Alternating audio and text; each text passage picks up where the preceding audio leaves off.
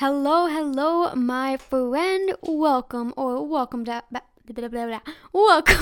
to the Live Label Free podcast. I am not even going to edit that out, and I'm not even going to re-record that intro because I just think it's a perfect explanation or a perfect illustration of just me being back and coming back to the podcast after not having been doing it for a while. I just think it's a perfect illustration that when you don't practice and you aren't consistent with things, you will make mistakes.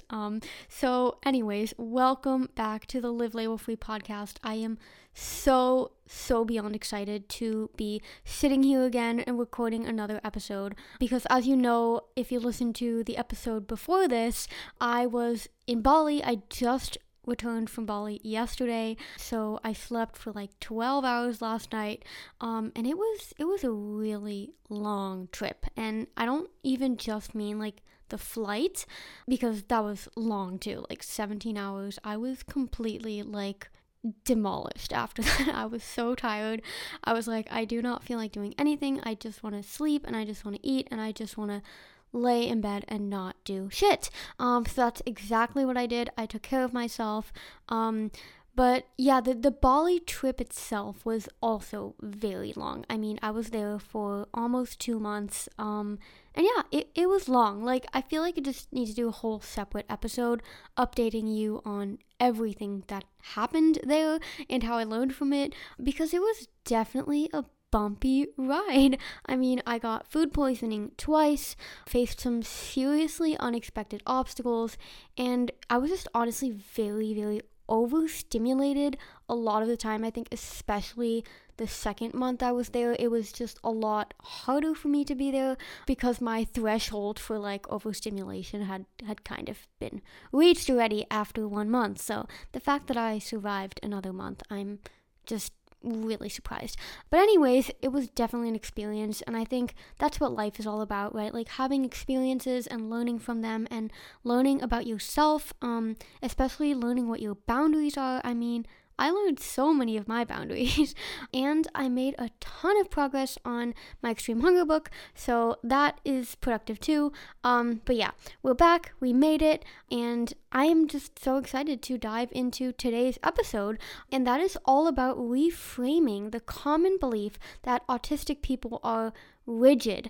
I mean, I believe a much more accurate term would be adaptive. And again, I feel like it's so relevant to me returning from Bali because I had to adapt so much while I was there, which of course I'll tell you about in a future episode.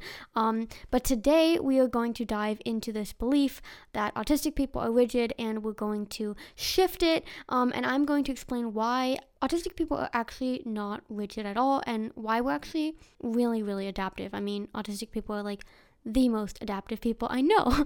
But before we dive in, I do have a very exciting announcement, and that is the launch date of my book. I mean, if you are on my email list, if you're part of the Live Label Free fam, you already got an email about this a few weeks ago. I think I sent it out a month ago by the time this episode is coming out.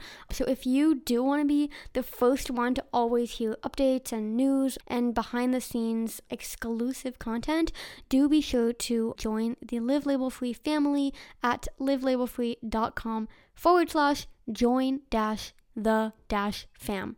Join the fam. Very fitting, right?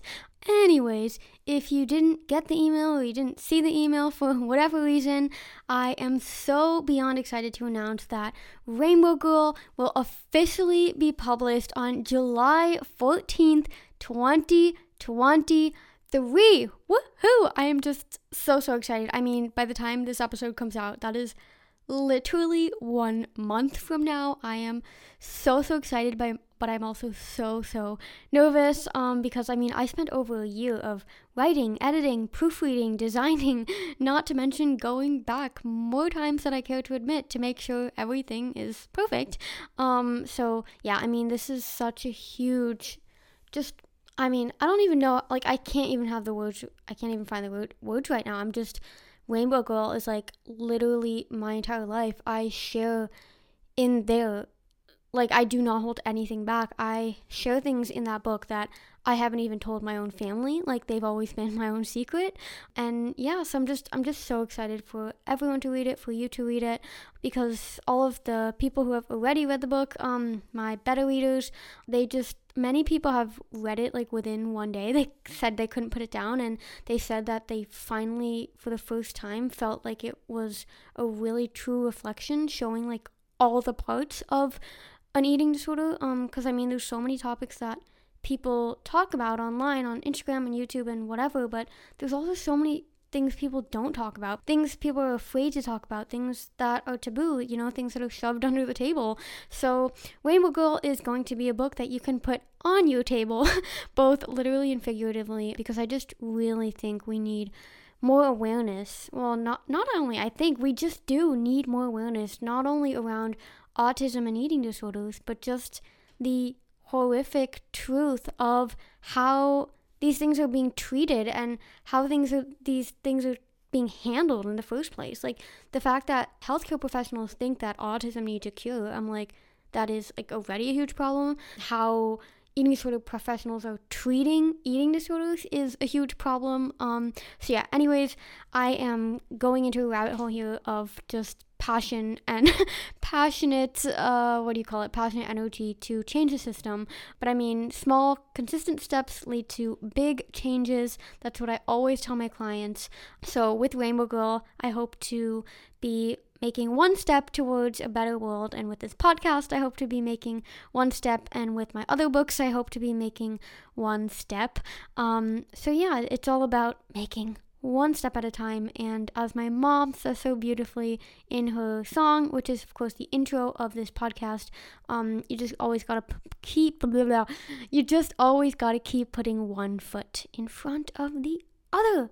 Before we dive in again, I just want to read you a snippet of Rainbow Girl. In fact, I'm just gonna read you the back cover, just so you can get kind of like an idea of the book. So here we go. At just 15 years of age, Livia was tossed out of the Dutch eating disorder treatment system with the message, "You're just going to have to accept the fact that you're never going to get better." Growing up unknowingly autistic, Livia spent the majority of her young life seeking worth and validation in external achievements. She excelled in her honors classes, competitive sports, and, eventually, an eating disorder. It wasn't until she realized the control she so desperately sought would be the death of her that Livia made the hardest decision anyone with an eating disorder can make: to trust and surrender to the recovery process. In this gripping and vulnerable memoir, Livia illustrates how invalidated autism can manifest as an eating disorder, and how discovering her true self was the key to unlocking an abundant and colorful life.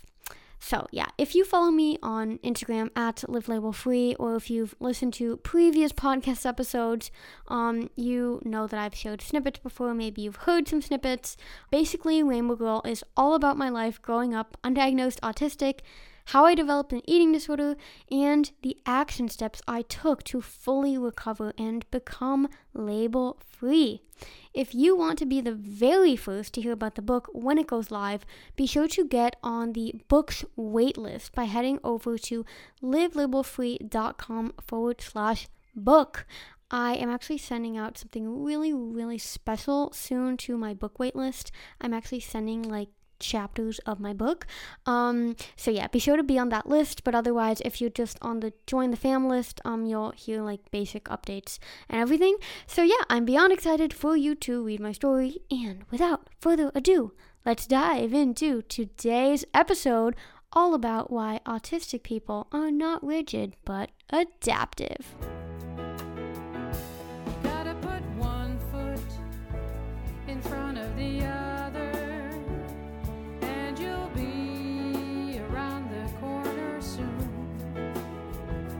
Welcome to Live Label Free, the podcast, where you'll learn to let go of limiting labels and embrace your unique brain. As my mom says so beautifully in her song, "Fear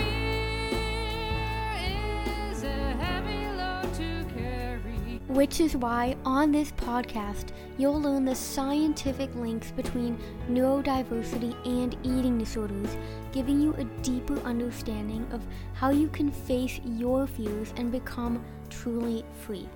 Together, you and me, we will keep putting one foot in front of the other.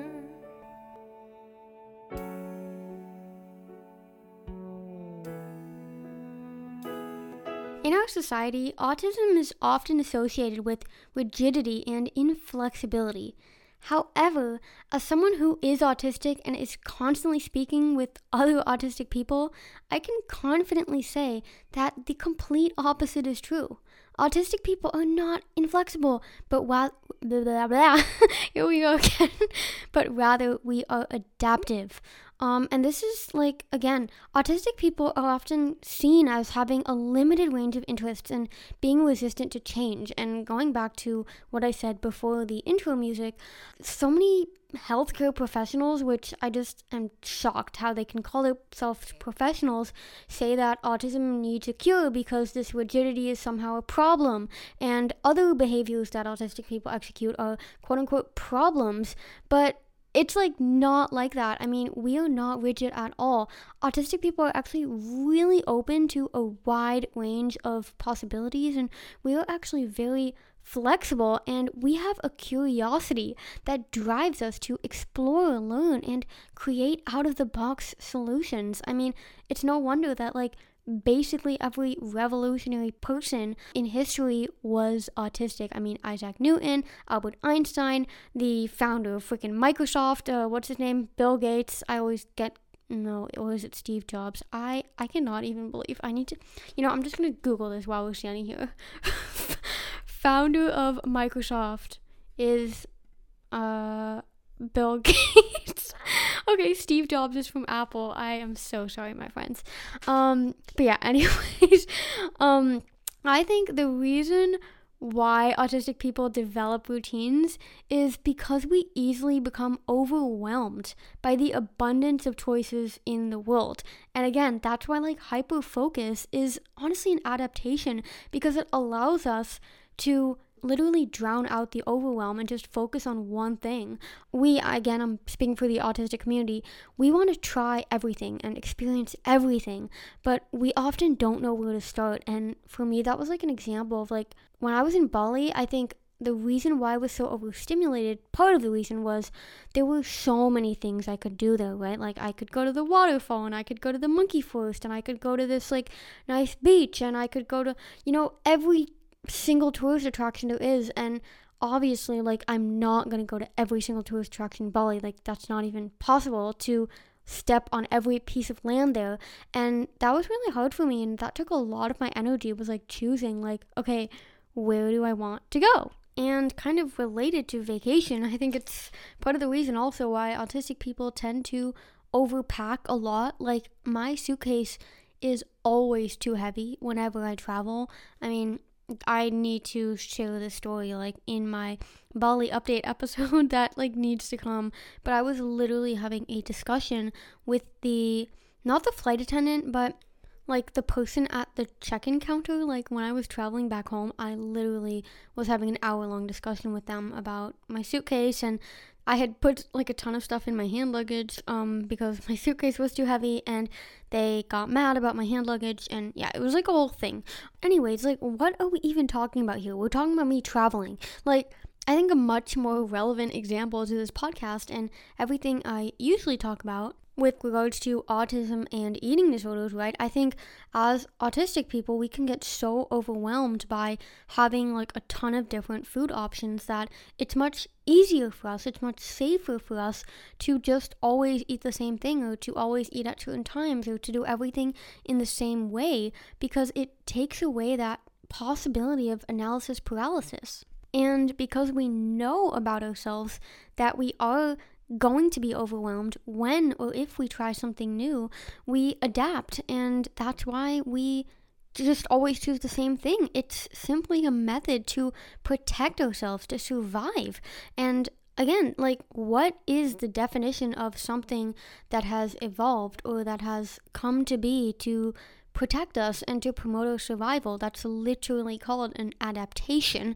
So yeah, this is not rigidity, but rather a coping mechanism to help us navigate a world that can be overwhelming, a world that was not built for us. I mean, the fact that humans like developed good eyesight and like hyper alertness and like really complex brains, like would we call this like, oh, you're just being rigid? No, it's an adaptation.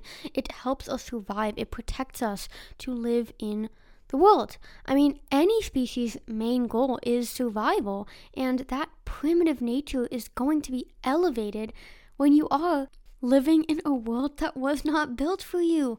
Autistic people process information differently from neurotypicals, and our brains work in unique ways. I mean, I don't have to tell you this, but anyone who engages in a behavior that proves beneficial to survival is actively wiring their brain to repeatedly desire that behavior.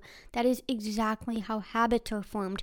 When we do something and it gives us, a sense of satisfaction, or it rewards us in some way, or it helps us to feel safe in some way, or it just like helps show our brains like, oh, this is actually beneficial to your survival, we're going to crave that behavior again. That is how humans have survived for so many years, because we crave things that help keep us alive. And of course there are like maladaptive adaptations. Did I say that right? Maladaptive adaptations. I feel like that's like a double adaptive. But anyways, I mean, we see that with like addictions, right? And eating disorders are definitely a maladaptive adaptation. But I think it's really important to acknowledge that eating disorders do serve a purpose in some way. And I'm going to have to do a whole nother episode on this.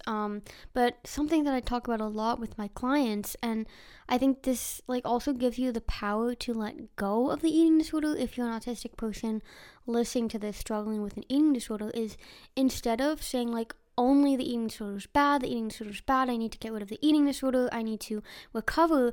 I think when you can acknowledge that your eating disorder served a really important purpose, like it had its time and place, and now it's no longer serving a purpose and you're allowed to let go of it, I think that can be really refreshing and like really relieving too, because it gives you permission that the eating disorder wasn't all bad. Like you lived your life and you don't have to feel guilty for having experienced it, because it did serve a purpose.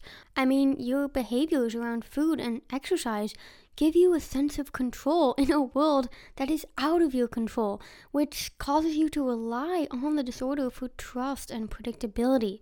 But of course, like, that's not a reason to keep engaging in eating disorder, because eating disorder steal your entire life away. Like, that's why I do the work I do. That's why I recover. That's why I help other people recover. But because I just mentioned that, like, I think autistic people are much more prone to eating disorders because we need coping mechanisms to help us survive a world that wasn't built for us in the first place.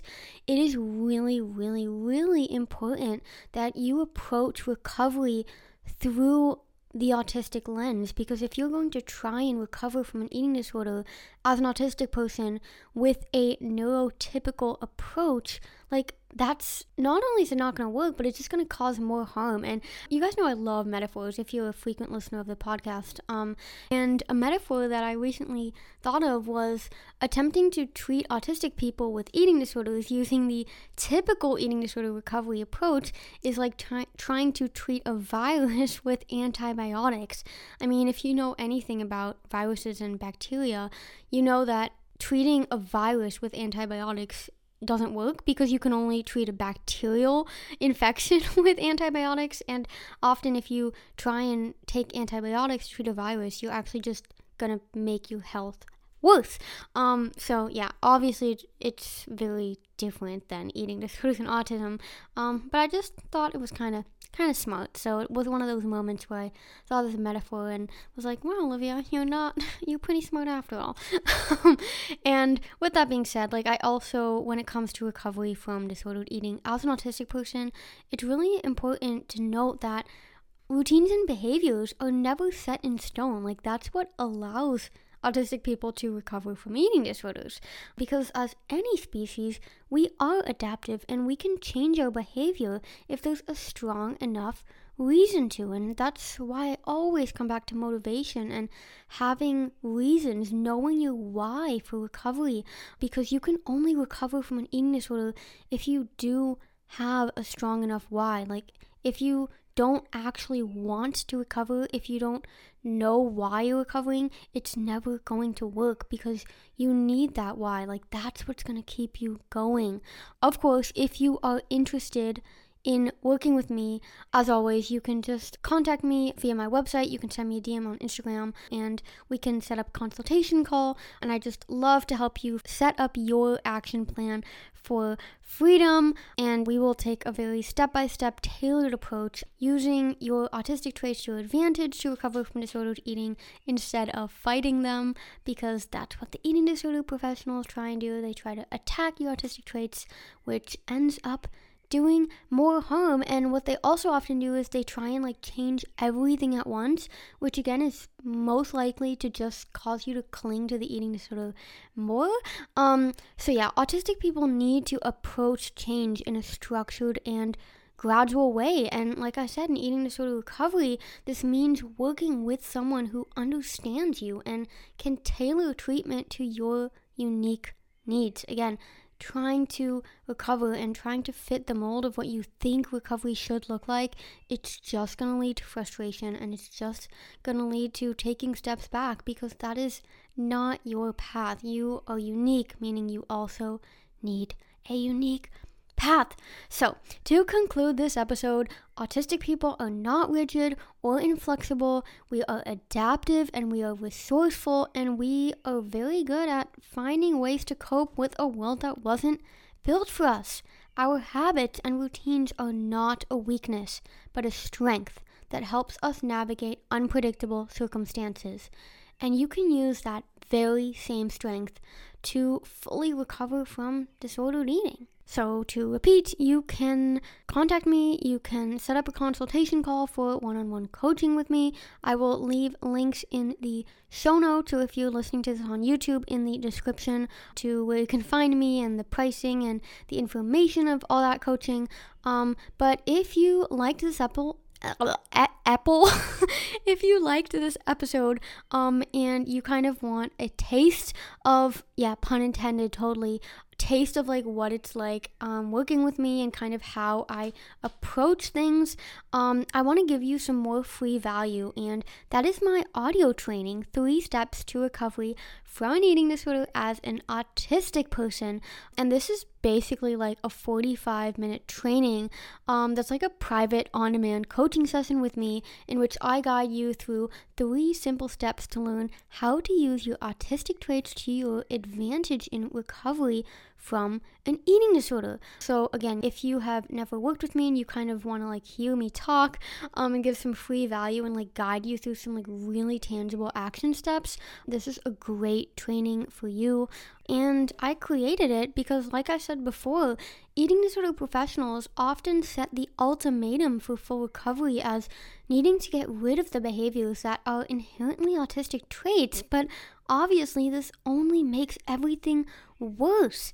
The key to full recovery is actually very in line with today's episode topic, and that is all about that you need to adapt your recovery to your unique self. Neurodivergent people are different, meaning we also need a different approach. It's duh. How are professionals missing this? I'm just I could go on for hours about this, but I am not going to take too much of your time much longer, because I know your time is so valuable. So that's again why I want to thank you so much for listening to this episode. And if you're ready to gain some new insights and receive those tangible action steps in that free audio training, be sure to head over to livelabelfree.com/free-audio training, and you'll get the training delivered straight to your inbox, and you can listen to it. And be sure to let me know what you think. If you have any questions, of course, you can always get in touch with me. If you want to work with me, you can head over to my website. It's all there. I really hope to chat with you soon, my friend, and otherwise I will chat with you in the next episode. Bye-bye for now. Just one foot in front of the other, and you'll see around the corner soon. This podcast has been recorded by your host, Liv. This podcast has been edited by my small but mighty Live Label Free team, and the beautiful song One Foot in Front of the Other that you are now listening to was written and recorded by my beautiful mom, Louise Alexandra. I am so grateful for my team and everyone who supports Live Label Free. Together, we are always stronger.